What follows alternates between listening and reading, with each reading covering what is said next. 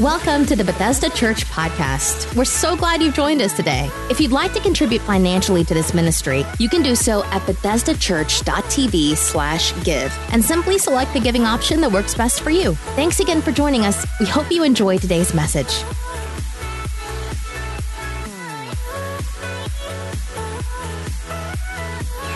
Can we give Jesus a hand for all his mighty works?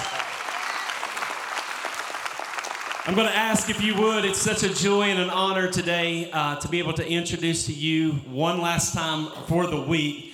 We're truly honored, Brother Curry, that you made the time to stop in West Virginia to make a deposit in us. We're forever grateful to you, sir. We respect and honor the anointing on your life and what God has called you to do. Thank you so much for your investment this week. Bethesda, would you stand to your feet and welcome to the platform the General Overseer, John G. Lake Ministries, Curry Blake. Come on, let's show him some love today.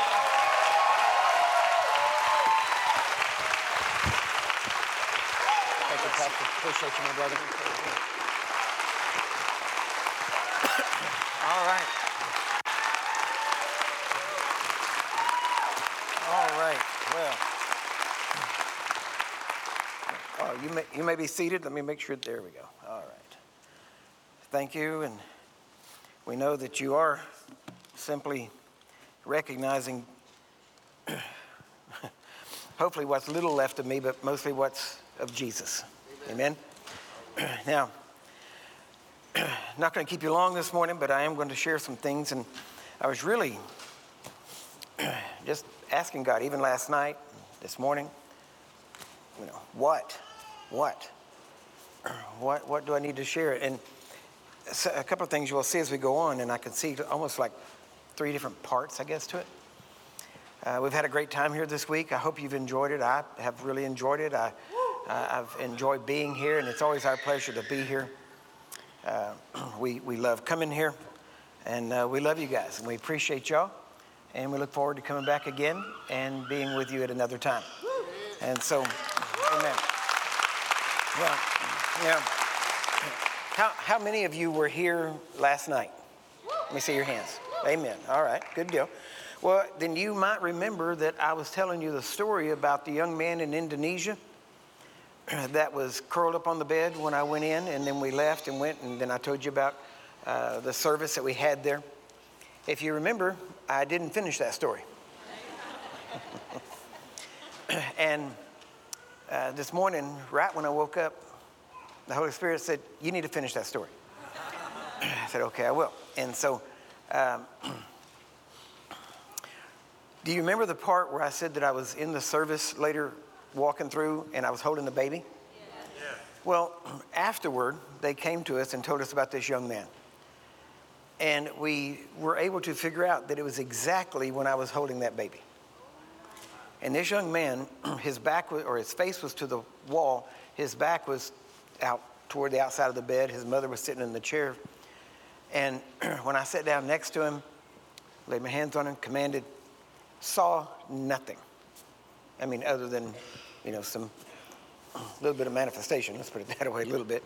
But there was no movement or anything. But then when I left, went over to the service, while I was there, and remember, I'd seen nothing that would convince me that anything was different, per se.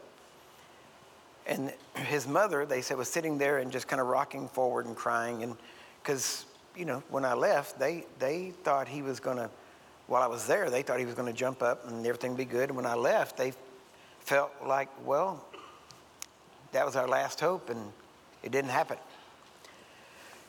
So they still sat there for a while. And so within about an hour and a half, it was about an hour and a half later, actually a little bit more than that because they had worship service before. So probably closer to about two hours or so. All of a sudden, his mother's sitting there, and all of a sudden, he's just kind of straightened out, rolled over, looked at his mom, sat up, looked at her, and just started talking to her. But it said, what's going on? He didn't even know he had been like that.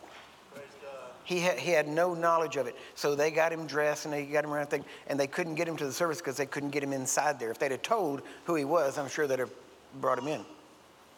But the thing is this, and I guess this is also why the Holy Spirit wanted to bring this out. I didn't see anything, but I still had to believe. And I left there having believed. Now, I was still believing, but there comes a point where you have to settle it. And if you don't settle it, it'll drag on for as long as you let it drag on. Because you have to remember, when Jesus hung on that cross, the last thing he said is, "It is finished." I've heard all kinds of different things about what was finished, but I know this. The Bible says that God sent his word and healed them. It says that like the rain comes down from heaven, so does God's word come down. And he said, and it will not return unto him void. That means the word cannot return to God, and it actually says until it has accomplished what he sent it to do and accomplished all of his pleasure, all of God's pleasure.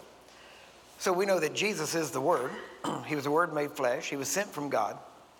So the Word was sent from heaven. He sent his Word. He healed them. And then he returned to God. Is that right? So when the Word made flesh returned to God, that means that it had to have accomplished all that it was sent to do and all God's will. Amen. So when he said it is finished, he was saying, as far as I can tell by the New Testament, he was saying, I have accomplished everything you wanted done. Yeah. So that means it's done. Yeah. Now, like we even said last night, we came to deliver the victory. We live in the victory. The victory is accomplished. Okay? That's why you never see, because everything Jesus did, he did, and get this, he did on credit. Because he had not yet, if you read Matthew chapter 8, it says that he healed them all so that it would be fulfilled what the prophet Isaiah said, that he bore our infirmities, our sicknesses, our diseases. So if he did that, he said Isaiah had to be fulfilled. Jesus was fulfilling it. And so the fulfillment of what Jesus came to do was heal them all, because it says he healed them all. So what Jesus came to do initially, he came to earth to accomplish total healing for every person on this earth. He didn't leave some undone. See, that's what we have to realize. What God is doing now is the echo of what Jesus did on the cross. It is fulfilled. It is done. So now we are seeing that. We believe it. And that's how you get saved. When you get saved, you believe what he did back then. And that it was for you. Healing's the same thing. Healing is exactly the same in that sense. Now the difference is now Jesus is supposed to have an army of people delivering that healing for people that don't even believe. Now think about that. So, and that's why, you see, when Jesus was on the earth, he fulfilled God's will. Basically, Jesus came and he told, at one time, he said, who do men say that I am? And they said all the, different people. But even Philip at one point says, Lord, show us the Father. And Jesus said, Philip, have I been with you so long? And yet you say, show us the Father? He said, don't you know the Father's in me and I'm in the Father? So if you've seen me, you've seen the Father. Is that right? Yeah. So Jesus, according to Hebrews chapter 1, verse 1 and into verse 2, it actually says that Jesus is the express image of God. That means the exact, perfect representation. That means that Jesus left nothing out of the character of God unrevealed to us. He revealed all of God's will, his attitude, his personality. He revealed that to us. And then he said, Father, I have glorified your name. Well, the only name he ever used on earth for his Father was Father. So the idea that he is a father also tells us his nature and character. What would a father do? Especially a father who was love. And so what we see in Jesus said, I'm doing what I see my Father do. Well, what did he see his Father do? Heal them all. Isn't that right? And here's the other thing. You never see Jesus praying for anyone. You never see him praying, Father, if it be thy will, heal this person. The only time if it be thy will is actually somewhat in the Bible is when Jesus was in the garden. And then he was talking about, Lord, if it be your will, not my will, but your will be done. That's as close as it comes. But we built it into something else many times. But when he says, if it be thy will, he said, Lord, not my will, but your will, which proves that Jesus had his own will, but it was submitted to the will of God. Amen. Okay? And it was in union with the will of God. And now, why did Jesus say that? Why did he say, take this cup from me? Nevertheless, if it be thy will. What does he say? He was right there at the, almost on the cross. And he said, this ain't going to be fun. If there's any other way we could do this, well, do what? Redeem mankind. See, Jesus, the only time Jesus said anything about God's will in that sense, of the sense of, okay, if there's another way, let's do that, but not my will, but your will be done, was in relation to his redeeming man. Okay, you get that? You will never be in that position. Therefore, it is never, get this, in relation to healing, in relation to salvation, in relation to anything that Jesus bore in his atonement. It is never God's will, or you will never be in the position to say, if it be thy will.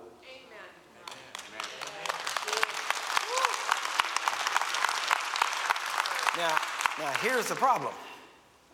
Some people don't know God's will. If you don't know God's will, then you're going to put an if in there.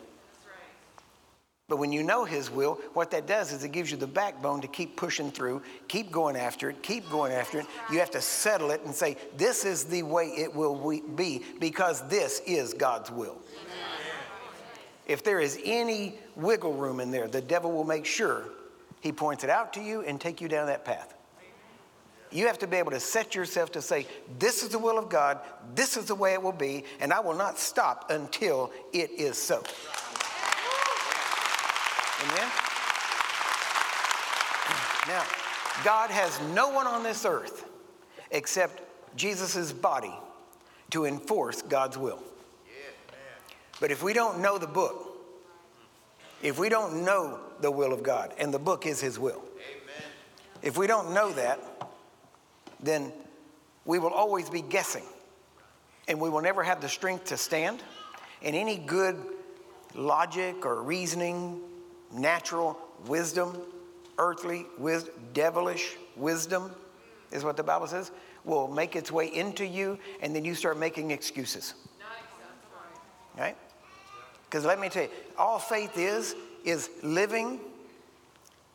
Okay, you remember when Jesus said, thy kingdom come, thy will be done on earth as it is in heaven. A lot of people talk about heaven. Heaven's, you can find talk about even the kingdom of heaven. So it's all good. I'm not saying there ain't a heaven, all right? Please understand. But a lot of people say, okay, when we get to heaven, okay, you can say that too. There's nothing wrong with saying that. Got no problem with that. But when we talk about faith, okay, heaven is the kingdom of God, right? God rules in heaven. Can we say that? And there's nobody else ruling there. Now, faith is living here like you're living there. That's all faith is. That's a simple definition. In other words, how will you live in heaven? You're going to live healed. You're going to have all your needs met. You're not going to want for anything. There's going to be no sorrow, no tears, and all that stuff. That's the way it is in heaven. Amen. Faith is living that way here. Amen. Bottom line. Faith is not questioning. See, that's one of the things that we got to realize, because people don't realize. The Bible says very clearly that we have the mind of Christ.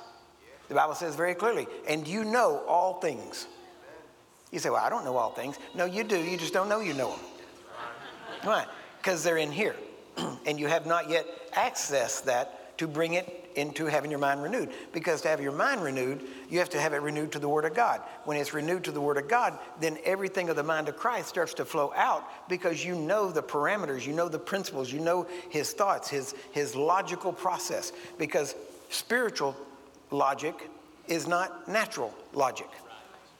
Spiritual logic says, if you want to prosper, man, just get all you can, no matter who it hurts. Natural logic says that. Spiritual logic says, I want to prosper so I can help others, so I'm going to sow. I'm going to give. So that makes no sense. Right? Not from the natural way of thinking about things. But you have to realize you are here not just as people who are trying to make it to heaven and hoping you hold on long enough to get there. You are here as ambassadors. You are here as representatives of Jesus Christ. You are here in his stead. And because of that, you have to speak the way he speaks. Now, if I am his representative, now see, you have to understand, when I'm here like this, I'm his representative speaking for him to you. Now, most people, not most, many, have the idea that I'm here to represent you before God. Well, if that were true, I'd be doing this. But I'm not doing that.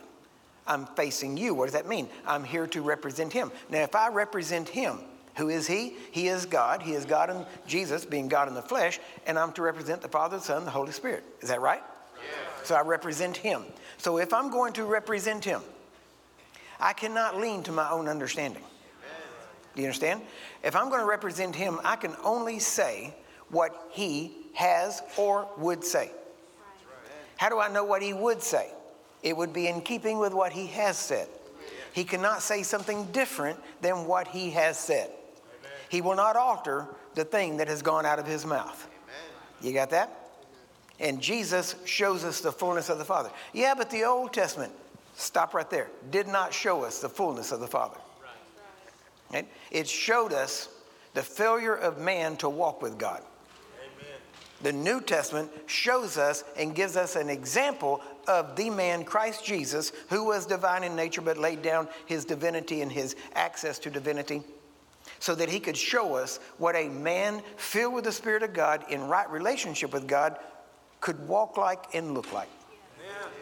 So if we are here, it is to walk like him, talk like him, act like him, be him to the people that need our help.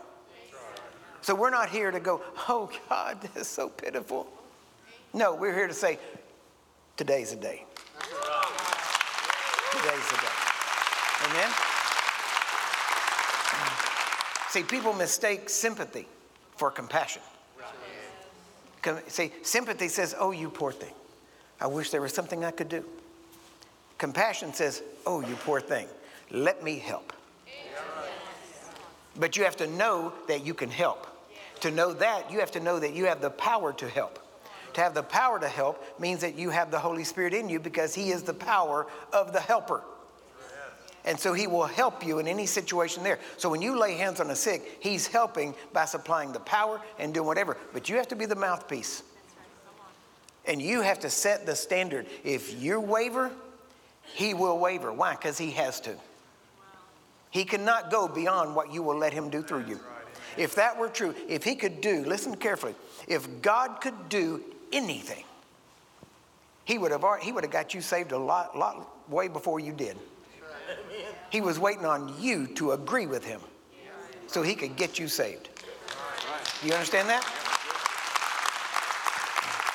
So we have to realize that we are here to represent him, to speak for him. That means that, as I said, I can only say what he has said.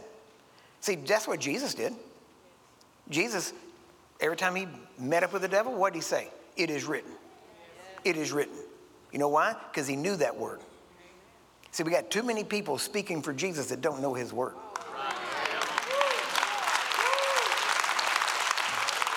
And they misrepresent him. And so if I'm going to stand here, see, I cannot stand here, okay, since I don't represent you, and at this case, in this situation, I represent God. He sent me here to speak to you. That's what I'm doing. I'm representing him. I'm representing him through Jesus Christ by the help of the Holy Spirit. Amen? Amen. So based on that, then if I speak to you, I cannot, now I will speak in human words, but I can't say what humans would say. That's right. Why? Because I'm representing God. So I have to speak for God. So I can only say what God would say, which means you're not going to hear things that man would say. Does that make sense? So because I represent him, I can only say what he has said or would say or is in keeping with what he has said. And that means I can't come to you and talk to you from human logic, because there is a thing in humanity that when things get so bad, and this is proven, Viktor Frankl wrote about this in The Search for Significance. And he wrote about it, and he went back. He was a survivor of the Holocaust. And he wrote about what happened in the concentration camps. And he said it got to a place where we kept crying out and saying, why? Why? Because humans, until we have the why, we don't have closure.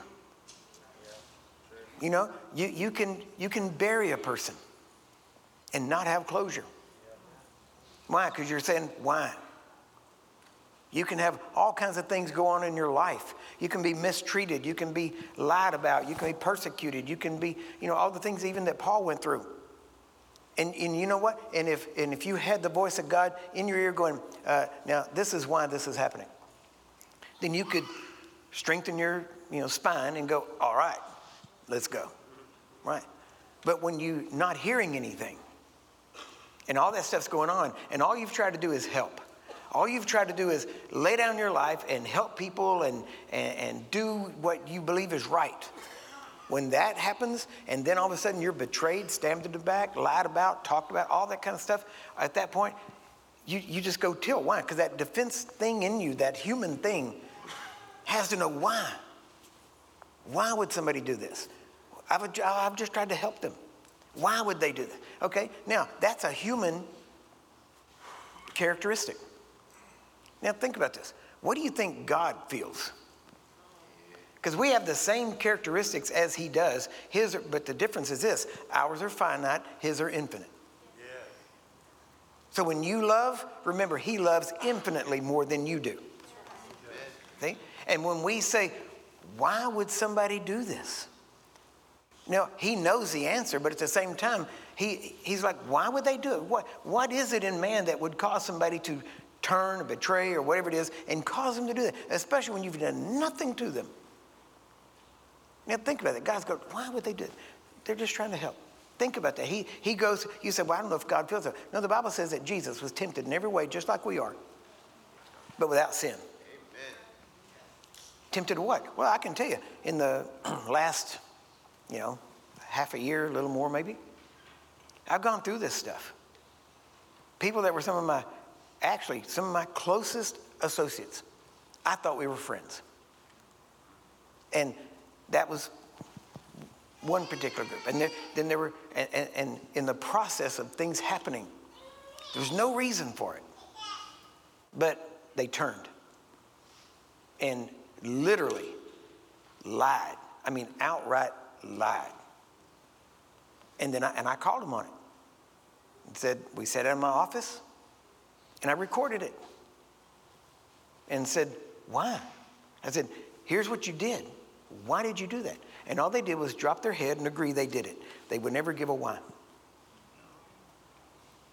And so they also worked for me, so I fired them. Right? And believe me, it was hard.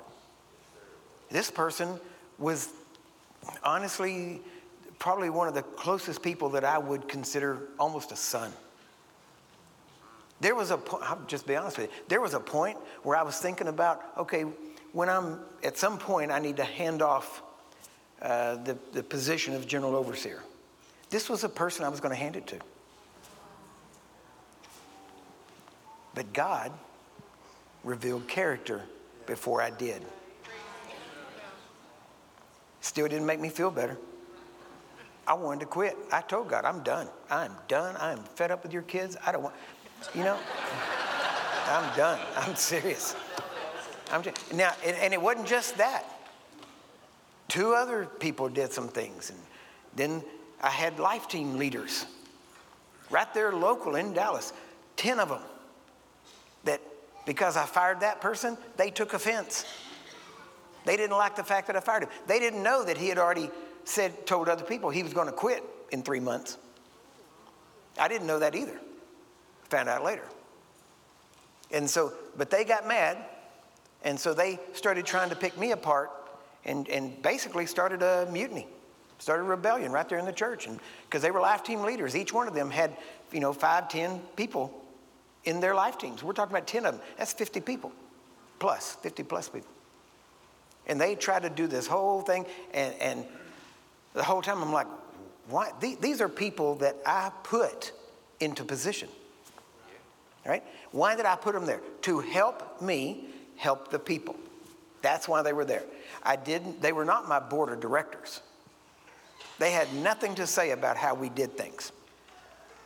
But all of a sudden, because they were life team leaders, they thought they had the right to try to gang up on me and tell me what I had done wrong against these people that I fired. And so now that wasn't enough. They sent a letter to me. Well, it wasn't a letter. It was a 30-page document, which I didn't read. Okay. And as soon as I got it, I saw what it was about. And so they had a group text, and I wrote to them and said, yep, just received this. You are all dismissed. I fired them all. Now, they weren't on payroll or anything, but they were life team leaders, and I dismissed them. I said, you will no longer have any activities having to do with the church, the ministry, life teams, nothing. You are dismissed. Why? Because they weren't my board of directors, and their purpose was to help me, not to try to change me or get me to do something they wanted. Amen? And so now, all this time, I'm still hurt because of this one person. And then there were two more, like I said, that just added on hurt. And I went through it. It was bad. And I told God, I sat down with God, and I started going through everything. And I had all of my, he said, let us reason together. So I sit down with him and I said, you know what? I said, Father, the message is out there. People want it, they can get it. It's out there. I've given out. I put this stuff out. We put it out there where people can get a hold of it. I've gone all over the world. I've done everything I can do. I said, there's nothing left undone. I said, they can take this and they can run with it, and I'll just go off and, sit in a mountain, up on a mountain somewhere, because I love the mountains. And I said, I'll go up there and sit and just write books and write testimonies of things we've seen. That'll suit me. That'll be fine. And I'll go through all this stuff, and I'm telling God, and I'm done with this, and this ain't right, and that wasn't right, and how did they, and then, I go on and I get quiet. And then I hear, you done? and I know kind of what's coming next, right? And he said very clearly, have I dismissed you? And I said, no. He said, then shut your belly aching. Get up, get back on the field. He said, these people are not doing a good work. He said, you are. Stay busy. Don't come down off the wall. Now, did that make me feel better? No. It did not. It was one of those, but God, do something with them. That's what I wanted. I was ready to pray some of those dirty, hairy prayers. Yes, Lord, grind their teeth. Yeah, break the bones. And I was ready to go after. I didn't. I had to bless by faith. Why? Because I didn't feel like blessing. I had to choose to do the right thing. And then I walk into my office, and there's this little bitty sign. Little wooden thing sits on the desk. And God made sure I saw it. It says, when you feel like quitting, remember why you started. So,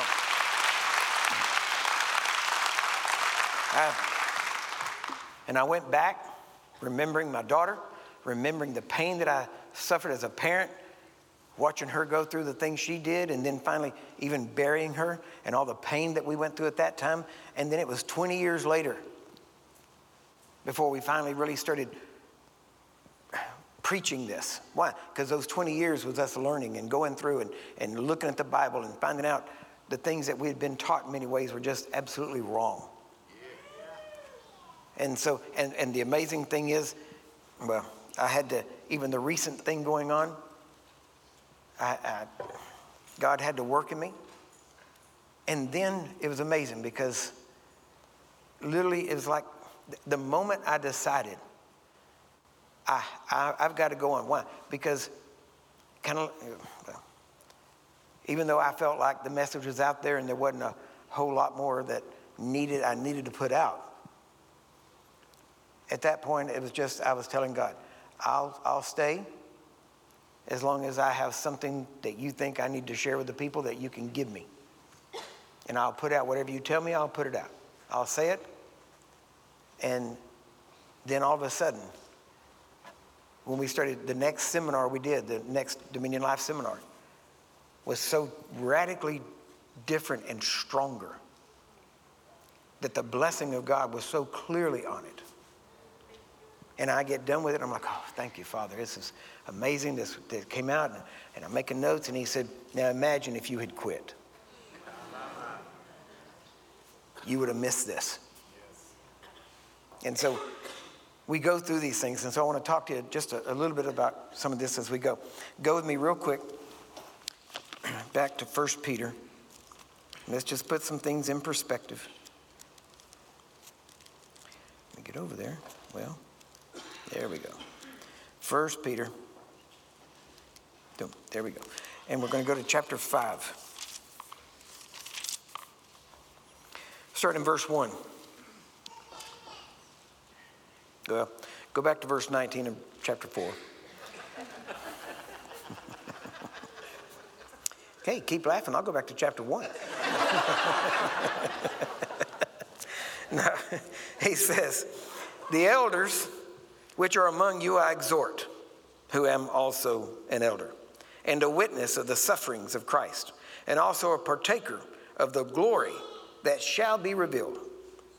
Feed the flock of God, which is among you, taking the oversight thereof, not by constraint, but willingly, not for filthy lucre, but of a ready mind. Watch, neither as being lords over God's heritage, but being examples to the flock. And when the chief shepherd shall appear, you shall receive a crown of glory that fadeth not away. Likewise, you younger, submit yourselves under the elder. Yea, all of you be subject one to another, and be clothed with humility. For God resisteth the proud, and giveth grace to the humble. Now understand, humility and being humble is not a thing you can necessarily, it's not a thing you put on as a act or a look or something like that. Being humble and submitting to God is submitting yourself to His word and saying what you said about me is true, regardless of what other people think and regardless of how sometimes I even feel about myself. Amen. And so but I know how I feel, I know what people say, but I will submit to your word. And you said, I'm more than a conqueror. You said that greater are you that in me, that is in me, than he that's in the world. You said. And you go through all of those you saids of what he said, which you're going to be hearing when you go through Ephesians. That's my favorite book too. I'll be honest with you, that is my favorite book. And then he says, because God resisteth the proud and giveth grace to the humble. Humble yourselves, therefore, under the mighty hand of God, that he may exalt you in due time. God's not against exalting you. He just don't want you to exalt yourself. He will exalt you in due time if you humble yourself. Casting. Now here's how you, one of the ways you humble yourself. Casting all your care upon him. Why? Because you cast your care to him, because you're humbling yourself to him and going, these are yours, you can handle it, I can't. Here, deal with it. Amen. And you cast your cares to him. Too many people let their cares pile up on them.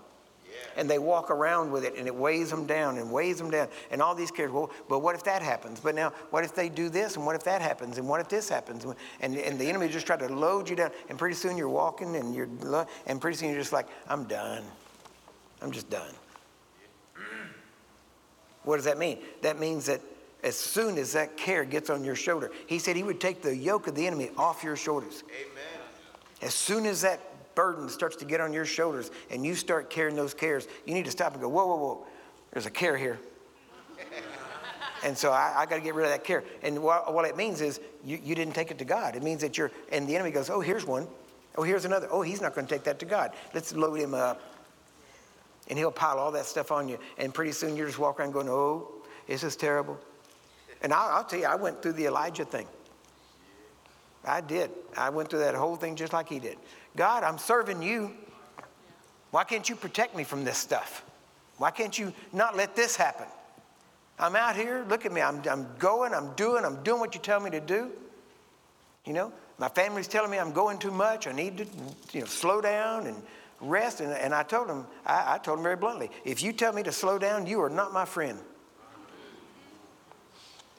Why? Because God hadn't said slow down. Come on. If anything, I'm trying to run faster than I've ever run before. And so all that means is you haven't taken it to God. You got to give it to him. And you might have to give it to him 3 or 4 times. You might have to push it off and it'll try to come back. No, not taking it. Why? Because the enemy, he'll keep trying. He'll keep trying to load you down. And it's not easy. And especially whenever somebody is that close to you. Because now you don't know who to trust.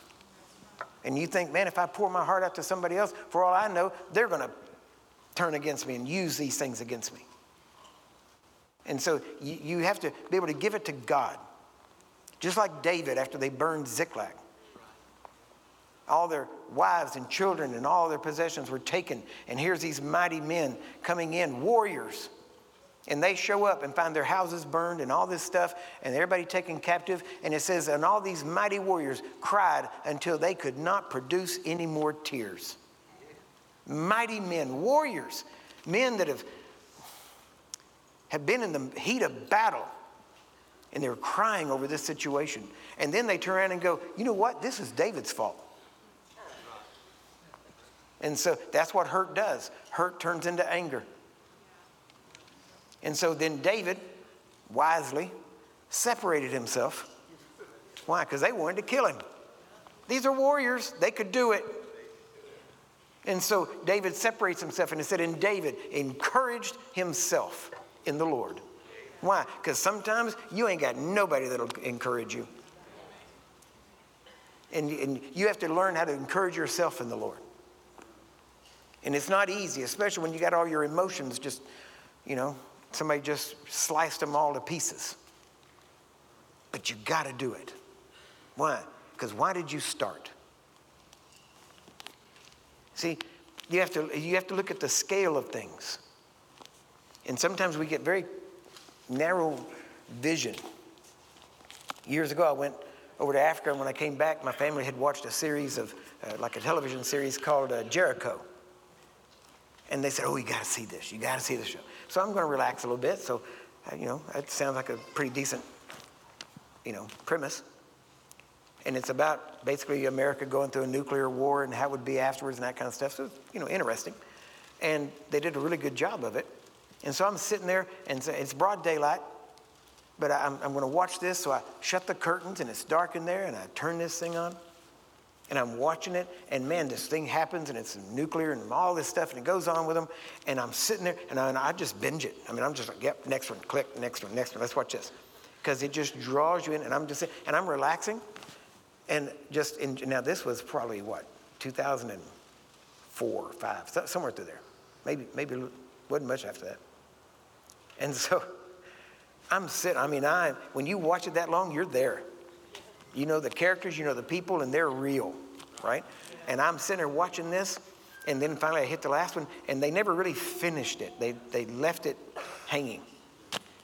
And so I'm like, oh, man. And it's like you feel like we got to do something. We need to prepare. And you start to, oh, man, this is terrible. It's like it already happened. And you have that just a minute there, you're like, whoa. And then I walk over and the curtains are closed and I open the curtains and it's bright outside and it's beautiful. And, the birds are singing and the kids riding by on a bicycle. And you're like, oh, that was all a TV program. And then you walk out and you go back to real life. That's what it is to go through these kind of things. You think, oh, here's this 10 people that want to crucify you, that you've done nothing but promote them. And you think, it's the end of the world. Church is going to fall apart. They actually texted all their life team members and said, we're not going to church next Sunday, so don't go. They told all their people, don't go. And so I'll tell you what I did.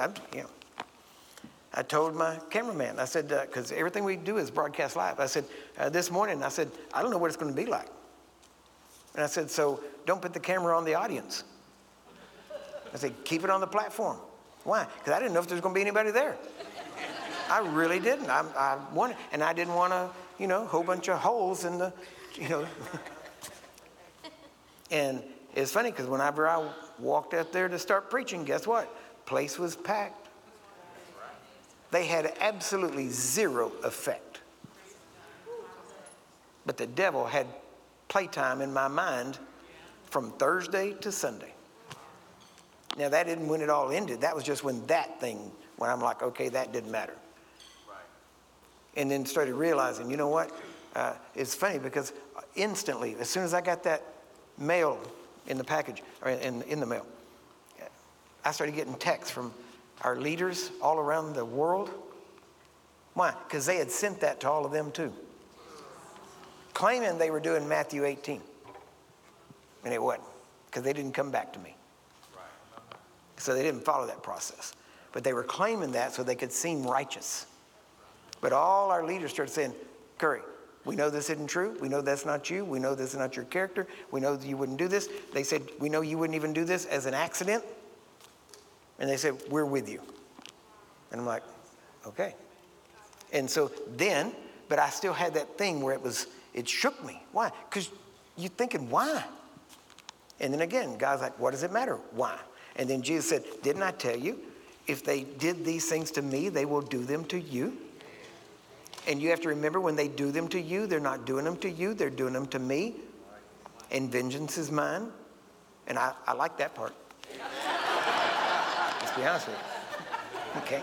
All right. Yeah, you go. Yeah. Just being honest with you, right? But it took a while. But I'll tell you when it broke. I'll tell you when that thing happened. Whenever it broke off me. Is whenever my wife and I sat down and binge watched The Chosen. It was amazing. I'm sitting there watching, like I said last night, I'm watching this thing and start crying. And, my wife pauses and says, what's the matter? And I said, I've watched Jesus do that. And that just reset me. That hit a reset in me. And I realized, you know what? I don't like what these people did, but I can't blame everybody for what this few did. And I can't walk away from everybody because what a few did. And I can't get mad at everybody, and I can't quit on everybody, because what if I had thought, because I got this letter on Thursday, I'm not going to go preach Sunday. What would have happened to that church full of people? You see? So I had to decide that. But the thing is, it was like God hit a reset in me. And I didn't even know it all. But all of a sudden, bam, I started loving people again. And I quit looking at what they did. And it's funny because now I can talk about it. I don't even get riled up over it. Why? Because I did have to stop and go, you know what? I bless them. Amen. Right? Now, at first it was by faith, because I sure didn't feel like it. But like I said, I blessed. And I told him, I said, Father, don't let anything happen to them because of what this happened, what they did. I really don't want them reaping what they sowed. And so, but I went through that, and it helped a reset. And then all of these things started happening with the Dominion Life seminars that actually got stronger and we'd done a few before, but it was totally different. And then on the way up here,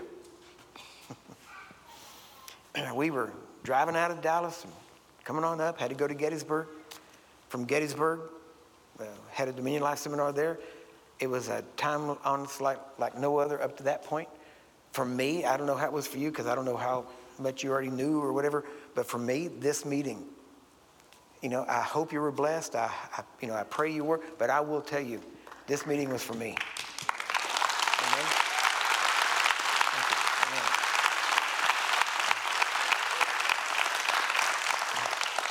Because when I started preaching, both in Gettysburg and in here, it's like I could hear the Father saying, this is who you are. Don't listen to who they said you are. This is who you are. And so we moved forward. But on the way up, see, last year, we bought an RV. Now, RV to me means retirement vehicle. Okay? That's just the way I've always seen them. Right? And so I wasn't all for it. Didn't really want it. Didn't want to drive this thing. Right? And didn't want anything to do with it, really. And it sat there. And, I think we got it last October. And I drove it home and then drove it to the gas station to fill it back up and then drove it back home. And we haven't taken it anywhere. Hadn't gone out. And I told my wife the other day, I said, if we don't go somewhere in this, I'm selling it. I'm getting rid of it because I don't like useless stuff. And I said, she goes, well, we'll go somewhere. Just figure out, where you want to go. And I'm like, that's not how I work, okay? Not how I think. And then I told one of our other pastors, I said, yeah, I may end up selling it. He said, well, if you do, let me know, I'll buy it. And I said, I'll sell it to you with the contingency that I get to use it if I ever want to. And it was strange because I really did not care for it. At the end of a day, going somewhere in a car, you want to get out of the car. I didn't want to stay in the thing I was driving. I like to get out, get into a hotel, relax, kind of spread out, just relax and have a different, scenery, you might say. So I couldn't really see me doing this thing. And then on the way up, God started reminding me of 40 years ago. 40 years ago. Before anybody knew anything about me, let me tell you, they were not just not asking me to preach. They were asking me not to preach. Okay? I mean, I got the left foot of fellowship from a couple of churches. Okay? It wasn't fun. But I knew back then, and I talked to my wife back then about it, and I told her, I said, I know what my ministry is supposed to be. And I said, it's kind of a John the Baptist thing, where I go out and preach the truth. And I had no intention of ever speaking in a church. No intention whatsoever. No desire to be honest with you, at that point. And I had discussions with a friend of mine, and he said, Curry, that sounds crazy. He said, what are you going to do? I said, I'm going to go from town to town. I'm just going to travel and go from town to town and stop. Wherever I stop, we're going to feed the hungry and pray for the sick and preach the gospel. And then the next day we'll go to another place. And I'm going to give a call and say, who's coming with me? And he said, Curry, that sounds crazy. He said, how are you going to pay the bills? How are you going to do this? How are you going to do that? That doesn't make sense. You're just going to have a caravan going across, of cars going across the country. You're going to look like the circus has come to town. I said, I don't know. I said, I just know that's what I'm supposed to be doing. That's where God has directed me. That was 40 years ago. Now, back then, I had all the time in the world. Nobody was asking me to preach. I had all the time you could imagine. I just didn't have any money to go anywhere. So I couldn't leave town. Had all the time, just no money. Then you start getting busy and people start calling and start saying, would you come preach? Would you do this? Would you come here? And so then I started having money coming in, but I had no time. So you're always between one of those two things. You either got time and no money, or money and no time. Why? Because it takes the time to sometimes make the money. And here we are now, 40 years later, 25 plus years or whatever in full-time ministry. And then I realized one day, you know what? I set my own schedule. I don't have to do certain things. I can decide when and where. I can decide when we do these things. And then I look out the window and there's an RV. And I said, and so, I'm driving up here and right in the middle of it, God reminds me of that 40 years ago. He said, remember that? He said, now you got the time and the money. And I called my wife, and I got so excited.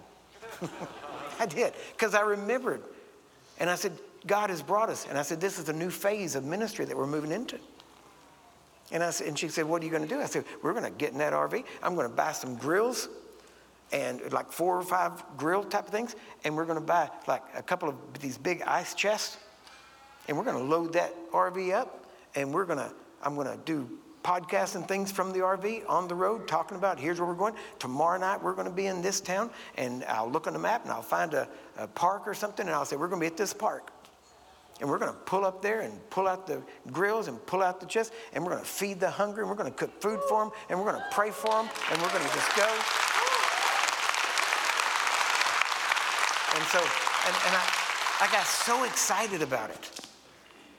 And so, listen, my wife has never,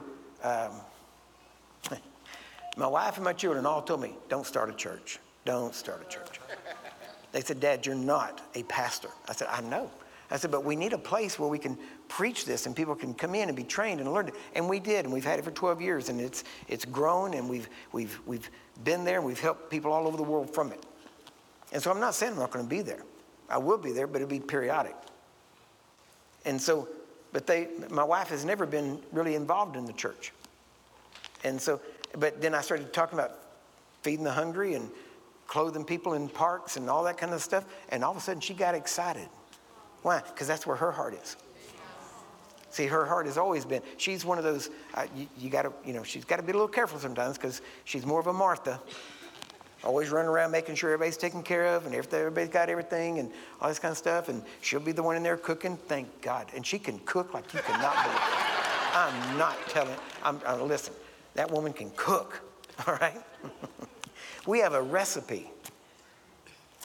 Her 6th great-grandfather was Sam Houston, okay, which was the president of Texas when it was a country.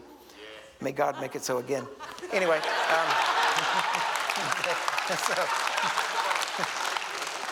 So if you want to come down, get your passport. But Sam Houston had a Mexican housekeeper that could cook. And she had a recipe for enchiladas, chicken and beef.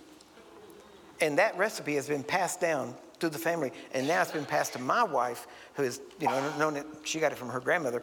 And so I'm telling you, I have eaten Mexican food all over the world, okay?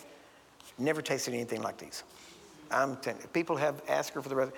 She's got a recipe. It is amazing. I know you didn't come here to hear about food, but, okay? So, but now notice, but she got all excited about it when I started talking about that. And it's funny because I said, do you remember 40 years ago when I said this is what we were going to do? And she said, I remember. And my friend Chuck, we used to argue about this. And so as soon as we get on the road, I'm going to send him an email. Why? Because I know we're following what God wants. But I had to first get past all that other stuff. And when I'm sitting there and watching Jesus on this TV program, I'm like, wow, look how he treats Judas. And he knew all along that it was going to be that way. And he still treated him good. And I'm looking at this and I'm thinking, you know what? That's a Jesus I could follow. But so many times we have more of a religious idea of Jesus. I love what you said about Jesus not being a religious figure, but a political figure. That, I'll just let you know, I'm stealing that. I'm telling you. I'll give you credit for it for the first few times. Okay?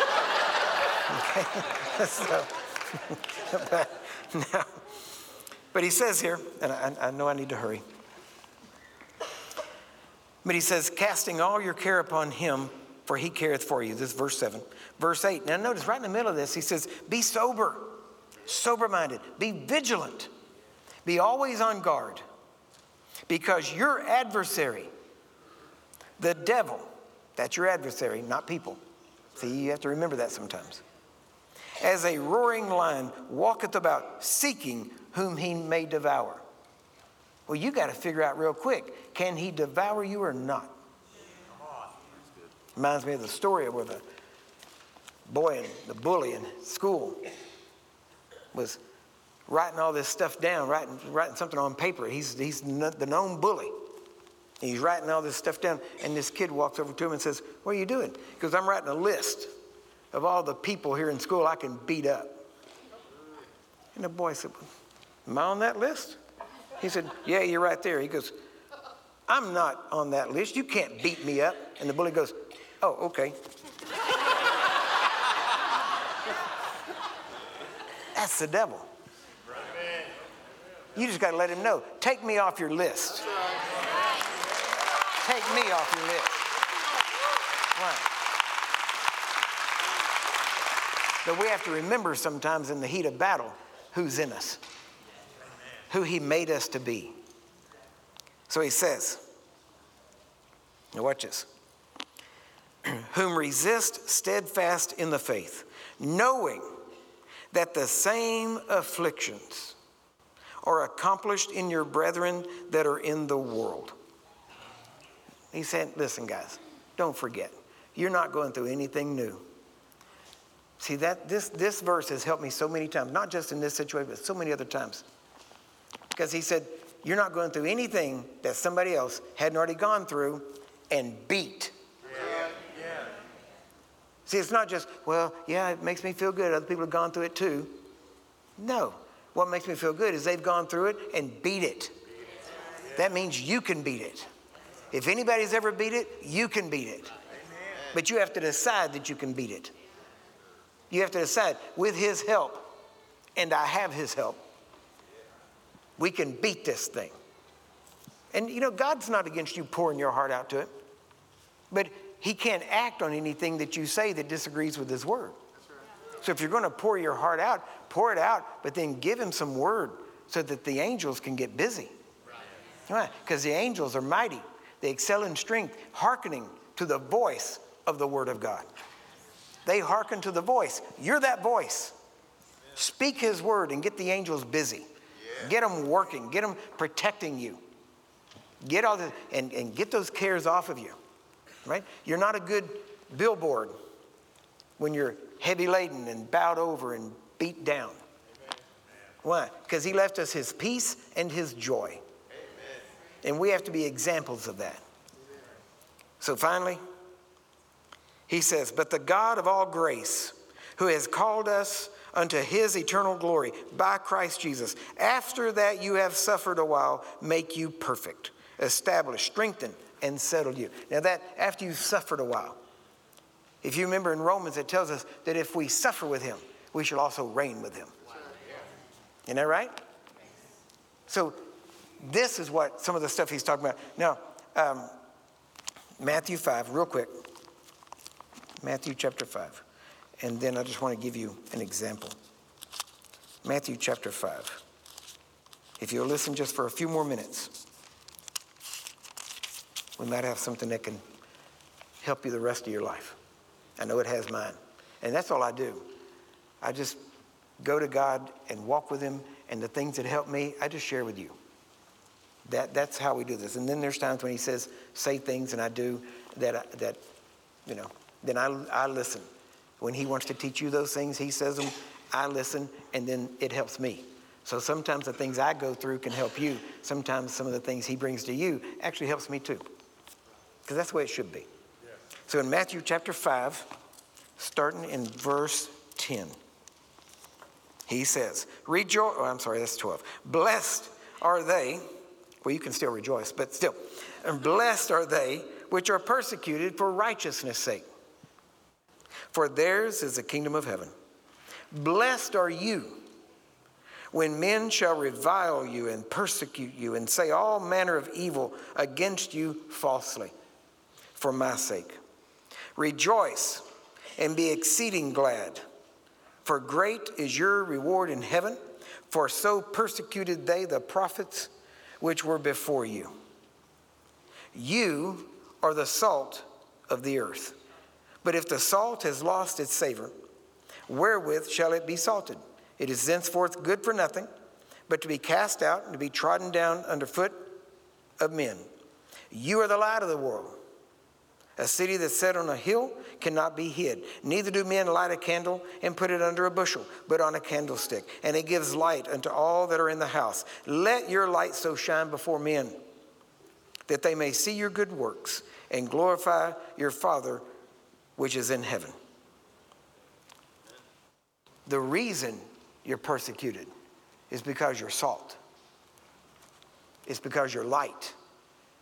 And the evil is trying to make your salt less salty. Why? Because it's the salt that sometimes burns people. It hurts them. And they get mad. And you're the light of the world. And you got to let your light shine. But let me tell you, darkness doesn't like light. And the Bible is very clear. I mean, you want to talk betrayal? Look at Jesus. It says in John 1:11, he came to his own and his own received him not. He had to be received by a whole different group that wasn't even his own people.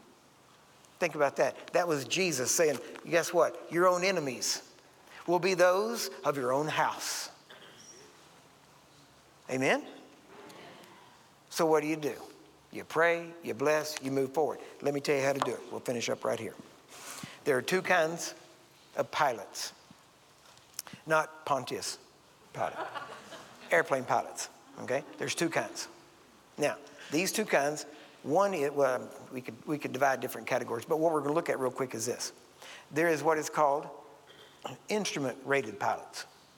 And then there's non-instrument-rated pilots. Non-instrument-rated pilots are highly restricted. Instrument-rated pilots are less restricted. Why? Because they know how to operate according to the instruments of their plane. The non-instrument rated pilots, they can't fly at night. They can't fly in bad weather. They can't fly in darkness. They can't fly. Why? Because they don't go by their gauges, by their instruments.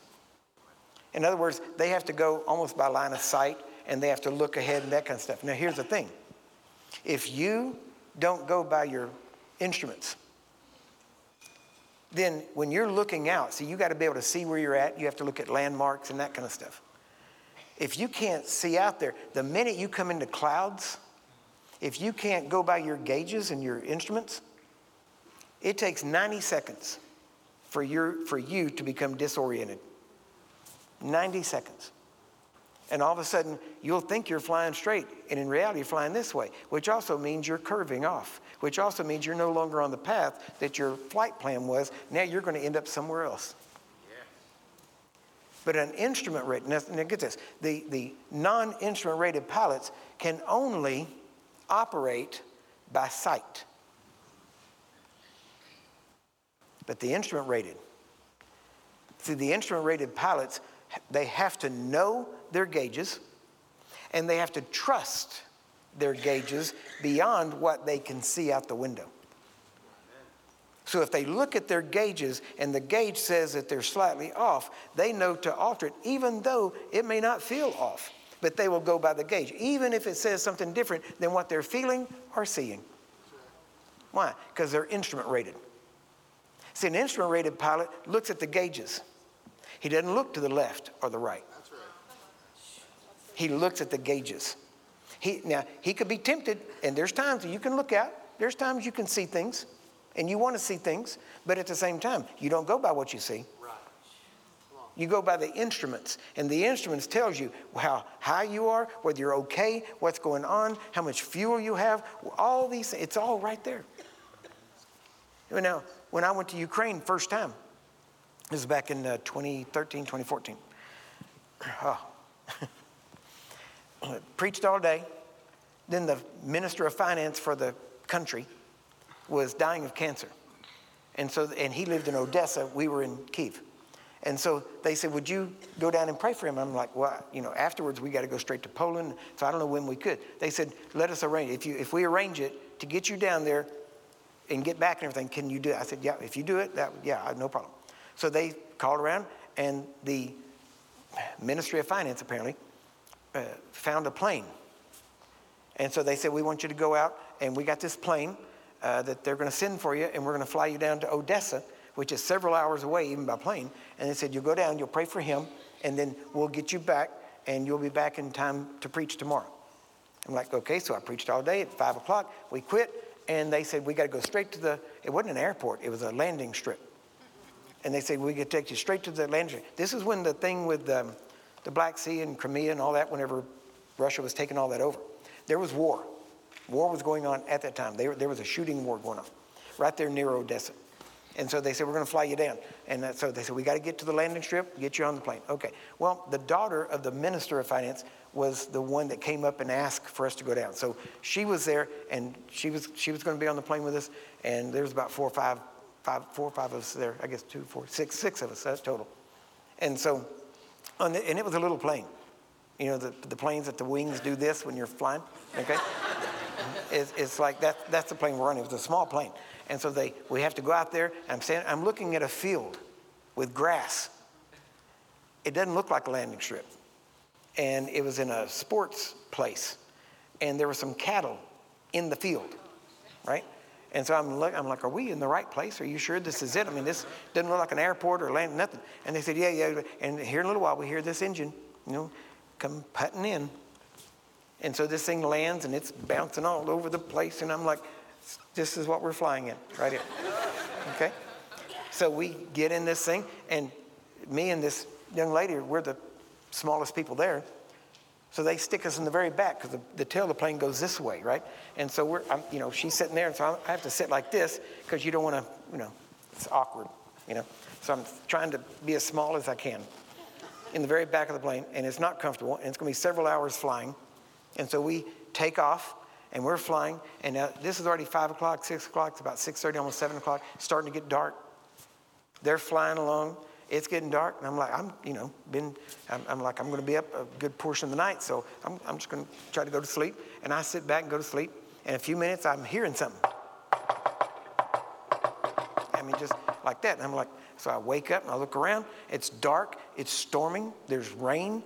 Everything's hitting. You can't see outside the windows. I mean, that's it. So I look at it, and I look at the front, and right there is the pilot and the co-pilot. And the co-pilot has a flashlight shining on the dash, on the instrument panel. He's shining. And the pilot actually has a screwdriver, and he's tapping on the gauges. So I'm sitting there, and I just open my eyes, and I'm like, well, I can't do anything about it. I'm just going to go back to sleep. And if I open my eyes and see Jesus, I won. That's just the way I feel. So we fly on, and they said, well, we can't use any lights because they'll see us, and they'll shoot you down. Because we were coming from Kiev, and they knew we were coming. And they said, so if they see us, we have to kind of come in a way. So we had to come in low with no lights, and we're flying in, and you're seeing houses, and you're almost looking even with them, right? And so we're flying in. Finally, we land. We go over to this man's house. It's late, almost midnight. We pray for this man. Minister of Finance, he gives me some books he wrote, which is in Ukrainian, which I don't read, but he gave them to me anyway. And so then we go back, and we're supposed to head right back out. And they said, no, they invoked this rule that a plane has to be on the ground so long before it can take off again. So now here we are, 2 o'clock in the morning, sitting at a restaurant that's open, a little diner out on the street, and we're waiting, and they're refueling. And then this guy calls and says, well, isn't there some other fuel you could use? And I'm listening, but acting like I'm not. And he said, well, see what you can scrounge up. And I'm like, oh, none of this is building faith and confidence in me.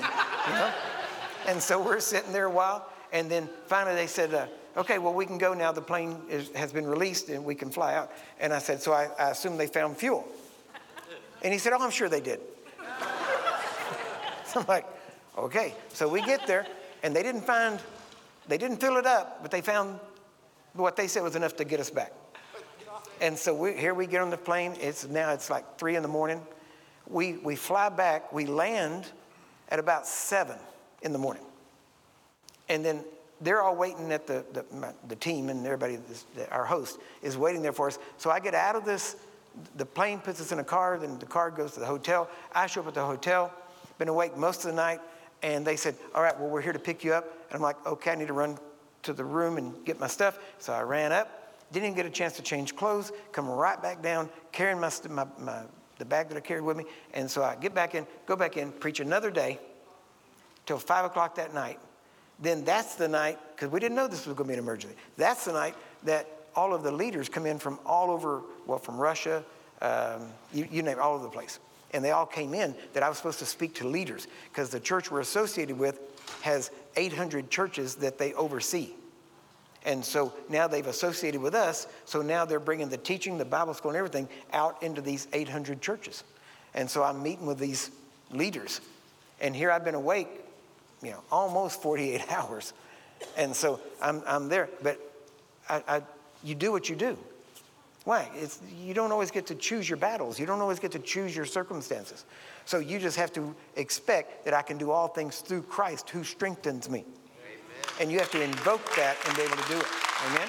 Now, So again, trying to hurry. Okay, let me just read this to be faster than if I talk about it. Instrument rated, non-instrument rated. Yes. Non-instrument rated means fly by sight. Okay? In Christian terms, that would mean carnal. Because you can only fly by sight. But now, notice, instrument rated, they don't fly by sight. They fly by faith in their instruments. You got that? You fly by the instruments on your instrument panel. You don't look to the left or the right. You keep looking straight ahead at the instrument panel. You don't fly by sight. You fly by faith in your instruments. Now, non-instrument rated can only fly when the weather's clear. I've already said this to you, but no storms, no night, no darkness. They cannot fly by faith. They only fly by sight. So they are carnal, sense ruled. Now, instrument rated, you must know and trust your instruments. Now, the instrument rated pilot knows his eyes can and will deceive him. They have to know that, right? 90 seconds flying by sight, you can get disoriented. Now, what is that telling us? What is our instrument? This is it. Now, the Holy Spirit is your teacher. What is he going to teach you to do? How to fly instrument rated. He's going to teach you how to fly by the book. You got that? Now, the book knows. What's in the book is the way you have to fly. So you have to fly according to the book. So to be instrument rated, you have to look at what the book says. Now, here's the thing. You have to know what the book says. And if you have a misunderstanding of the book, it can kill you. Do you understand? If you think that gauge is supposed to be one thing and it's supposed to be something else, you could die. That's how serious. Now, is it the aircraft's manufacturer's fault if you die? No. Why? Because the aircraft manufacturer produced a manual that you're supposed to know before you fly. Does that make sense? Well, guess what? Our manufacturer created the manual. So just read the manual. Now I know, us men, we never read the instructions. You know? Wait, well, I can figure it out. How's that working out for you? Well, it'll get you killed. It can get your family killed. You can't figure it out. You just have to know what the instrument says. See, the instrument says, by his stripes you were healed. So you can't say, well, I don't feel healed. No, see, now you're not instrument rated. Now you're non-instrument rated. Why? Because you're not going by the instruments. But here's what I think. Here's how I think God thinks about this. Okay, I can tell you right now, nobody cares what you think God says, especially the devil. The devil loves it when you think you know what God says whenever you quote it and it's not what God said. See, the devil loves it because then he knows you don't know the instrument manual. See, you've got to be instrument rated. You've got to move from going by sight and going by feeling, even religious feeling, even the good, fuzzy, warm feelings that you can have at times with God. That can't be your guide. Your guide is, it is written. Go back and read Psalm 119. Everything in there is about the book, about the book, the book, the book, your word, your commandments, all these things, all the way through. We have to realize this is the answer of how to live your life. Not based on what you think about God, but based on what God has actually said about himself. Now, I will tell you, you will not find anything in here about salvation or healing or prosperity or anything else in there that is based on an if based on God. Right. The if is based on you. Right. If you will observe to do all these things, then you will make your way prosperous. Then you will have good success. Nothing in there if about God. God, there is no if in God. Amen. He's already said, this is the way it is. Now we can invoke God's sovereignty in this, but we have to realize God's sovereignty wrote this book. So God put his name on this book. So this book is the way it is. This is the sovereignty of God. Do you understand that? God is not fickle. Amen. He's not saying, and you get it, and you get it. He's not Oprah. Right? And you get it. And no, not you. I don't like you. And you get it. That's not God.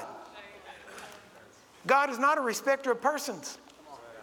What he said, now he is a respecter of faith. And like Wigglesworth said, if you will have faith in God, God will jump over 1,000 people just to get to you. Right. Yeah. See, he says, when you're in a place where you have nothing to lean on but God, he goes, oh, you're in a wonderful place. Amen. But the problem is, too often we make him our last resort rather than our first resort. Right. Amen? Now, very quickly, on the way when I was in Gettysburg, God pointed out some things. And I thought it was for the conference, but it's funny because I realized, even last night, I realized that wasn't for the conference. That was for, because what I put it under was White Sulphur Springs. So the things that we talked about, those three things, that's for you guys. That wasn't for really a lot of the visitors and that kind of stuff. It was for here, White Sulphur Springs. So I'm going to make this real quick and easy, right? If you have been battling or dealing with or under attack in these areas that I'm fixing to mention, listen, I'm not going to make this some emotional thing. No, I'm going to tell you real quick. Make a decision to come down front. And those three things, this is what God gave me when I was in Gettysburg. He said, if there's going to be people there, and this isn't just normal little things. This is like, there's pressure there.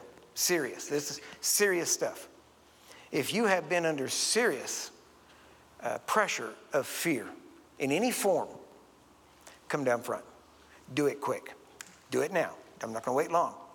If you've been under serious oppression of hopelessness, like it's just nothing's going to happen, I'm just going to give up. And what I mean by that is you feel like I'm going to give up. I know I shouldn't, but I just feel like I'm going to give up because I got to quit because there's just no hope. There's no way this can turn out a different way. I want you to come down front real quick. And then also at the same time, if you have been dealing, if the enemy has been attacking, listen, this is not you. You got to understand, when I say this has no stigma to it.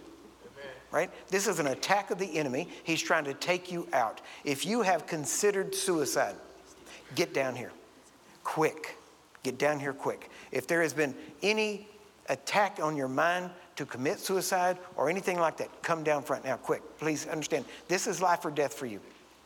Why? Because you're under attack by the enemy. And we have to be sober and vigilant and know that the devil is our adversary and it's him. Those thoughts you've been having are not your thoughts. Those are things he has been shooting into your mind to get you to agree with him and end it. Why? Because you are that close to the breakthrough you've been waiting for. And he wants to make sure you don't get there. So if that is you, come quick. Come quick.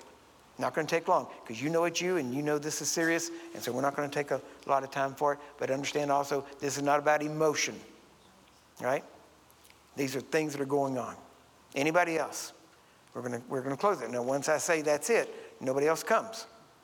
If we have ushers here to watch, once we close it, don't let them come down because we're done. That's it. Right? Because if you're not serious, we can't be serious. But if you're serious, you better know I'm serious. And so that's why we do it this way, because you have to make that decision. Today, this is going to end. And that's why God gave me. If God hadn't given me that, if God gave me that, like we just said it, then it's because today is the day it ends. Yeah. Amen? No if. No if. Simple as that. Amen? All right? So anyone else? Anyone else? Make it quick. Any of these things that we've mentioned, fear, hopelessness, suicide, any of these things, come quick. Okay? Now I'm fixing to close it, but if you want to come quick. I don't want to close it before that last person comes, because this is life or death. All right? Is everybody here? All right. So the rest of you are saying, I'm good. Those things you mentioned, that's not been a thing with me. Everybody else is good, right? All right. So then, right now, we're going to stop the invitation. Those of you that have come, you have answered the invitation, right? Jesus gave a parable about king, basically, that gave an invitation. And the people he wanted to come didn't, so he invited everybody else. Isn't that right? Well, guess what? You're not only the ones he wanted to come, but you're also everybody else. Amen? And so you get the benefits of the banquet. And so right now listen, we're going to do this very simply, because all three of these things are demonic. So we're going to speak, we're going to command, and the spirits are going to obey. It's that simple. See, you have to know, when a son of God speaks, heaven hears and agrees, hell hears and obeys. That's the way it works, all right? So right now, you've come down, by doing that, you're saying, I want to be free. I don't want this anymore in my life. Is that correct? All right. Then say this with me. Father, your word is true. You have revealed these situations. I want them out of my life. I've answered your call, so I expect to be made free. And I receive my freedom. In the name of Jesus. And because of his finished work, that I say, I receive my freedom. In Jesus' name. Amen. Now that's all you have to do. Now I'm going to do my part. So all you have to do now is just be ready to be free. Amen? So right now, in the name of Jesus, right now, every demonic spirit, every demonic entity, every demonic influence, every spirit of fear, right now, in the name of Jesus. Spirits of hopelessness, depression. Yep, there we go. Even of suicidal thoughts. Right now, these spirits, I command you, you are under the sound of my voice, and you will hear and obey the voice of the Word of God. According to the Word of God, spirits, I command you, I speak to you now, and I say, in Jesus' name, you will leave these people, and you will leave them now. You have no place here. You will not remain here. And in the name of Jesus right now. Now, before I give this last command, I also remind you, spirits, there will be no manifestations. This ain't your show. This is Jesus' show. So you will just leave. You will leave politely and quietly, but you will leave. There's no ifs, ands, or buts about it. So in the name of Jesus, right now, I'm going to count to 3, and every demonic spirit, you are going to hear, obey, and go in the name of Jesus. Right now. 1, 2, 3, go now in Jesus' name. Right now. Completely free. Completely free. Right now. Every spirit, you will leave and go now. And I do not mean maybe. This is the way it will be today. Today is the day of salvation. Today, in Jesus' name. Right now, I set you free. Right now, completely free. That enemy's power has been broken. His hold on you has been broken.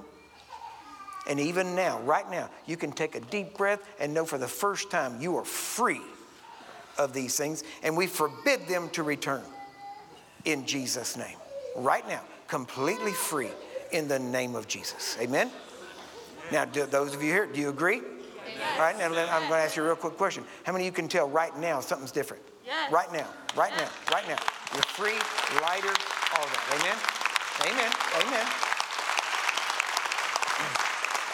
Now, if you are from this area, then I'm asking you with everything in me, please connect with Pastor Chad, with the team here, because we don't want you to just go back and go, okay, and then the enemy, try to tempt you to going back into those things. We want to be able to help you, work with you, and actually teach you how to stay free.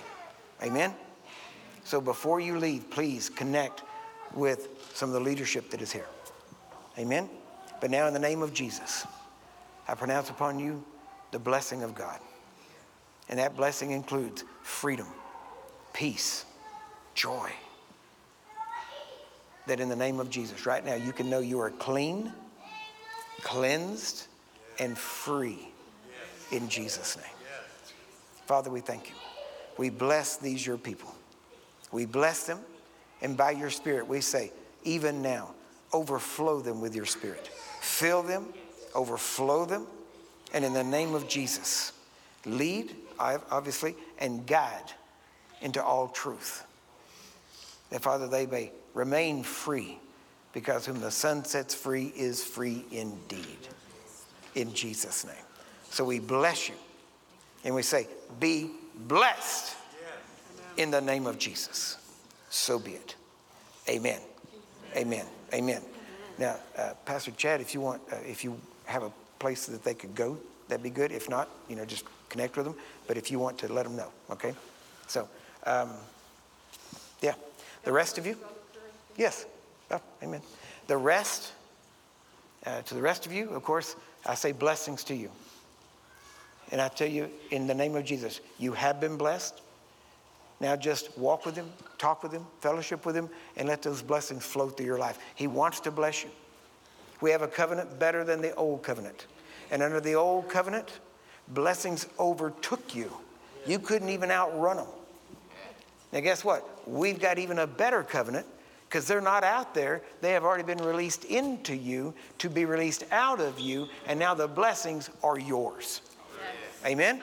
Yes. So be blessed in Jesus' name. Amen. Amen. Amen. All right. Pastor Chad. Amen. Can we let Curry Blake know how much we appreciate his ministry? God bless you. Amen. Thank you, sir. We'll ask some of my team members that work with Compass and maybe small group leaders, just some people that may be able to help some of those that responded to the altar call. If you would, let's set up at the back table, back left of the room, and anybody that would need additional ministry or a conversation, I want to have our team prepared to meet with you. So thankful for all that God did over this past week and specifically last night and even this morning. Can we give Jesus just a praise of thanksgiving for all that he's done? How many are glad you came to church today? Amen. So glad that you came. We're going to let this be our dismissal. Shake hands, high five some people, hug some necks. Have an incredible day. We hope to see you next Sunday at 9 and 11 a.m. God bless you. Thanks for listening to this week's message from Bethesda Church. We hope you'll stay connected by following us online. You can find us on Facebook, Twitter, Instagram, and our website, BethesdaChurch.tv. Thank you for joining us and have a great day.